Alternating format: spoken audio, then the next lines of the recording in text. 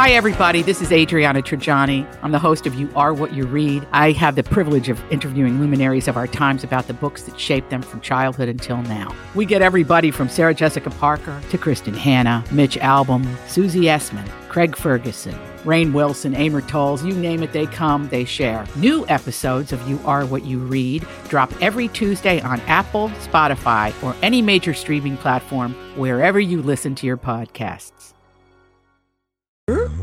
Yeah, just very laid back. It was nice to finally meet him. I know. And thank you so much. We have to tell, I tweeted this out. You can follow me at Valentine Donna. Steve gave me the most thoughtful present I think I may have ever gotten. Well, and I have to give total credit it. to the there was a My Talker who sent a message and said, this totally reminds me of you and Donna.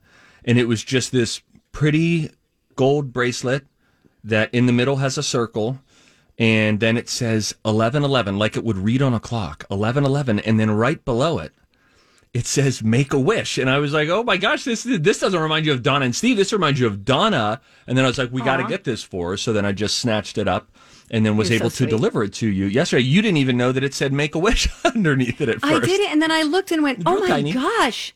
And I didn't know that was a thing, because every 11:11 on the show, I used to have a little bling. It's 11:11, Make a Wish, because that number is very special to me. Right, I know. And it was just like, oh my gosh, if ever a bracelet made for Donna, it's that bracelet. I love it. I love it. I love it. I love it. It's like a little bangle. I'm sure your wife was like, why are you buying jewelry for somebody? I hadn't even told her that I bought jewelry for you. And then Adeline brings me up a present. And then like I go and I put it on the counter so I don't forget it. And she was like, who is this bracelet for? I was like, oh, I should probably explain this. It's for Donna. I said, I just saw it and it just jumped out. And she said, oh, nothing jumped out on that website for your wife, though. Okay. All right. Well, you have a good day, sir. Oh, righty then. Oh, God. So no, it's very sweet. That. Thank you so much. We've got to thank the listener. You've got to find out what her name was. Anonymous listener.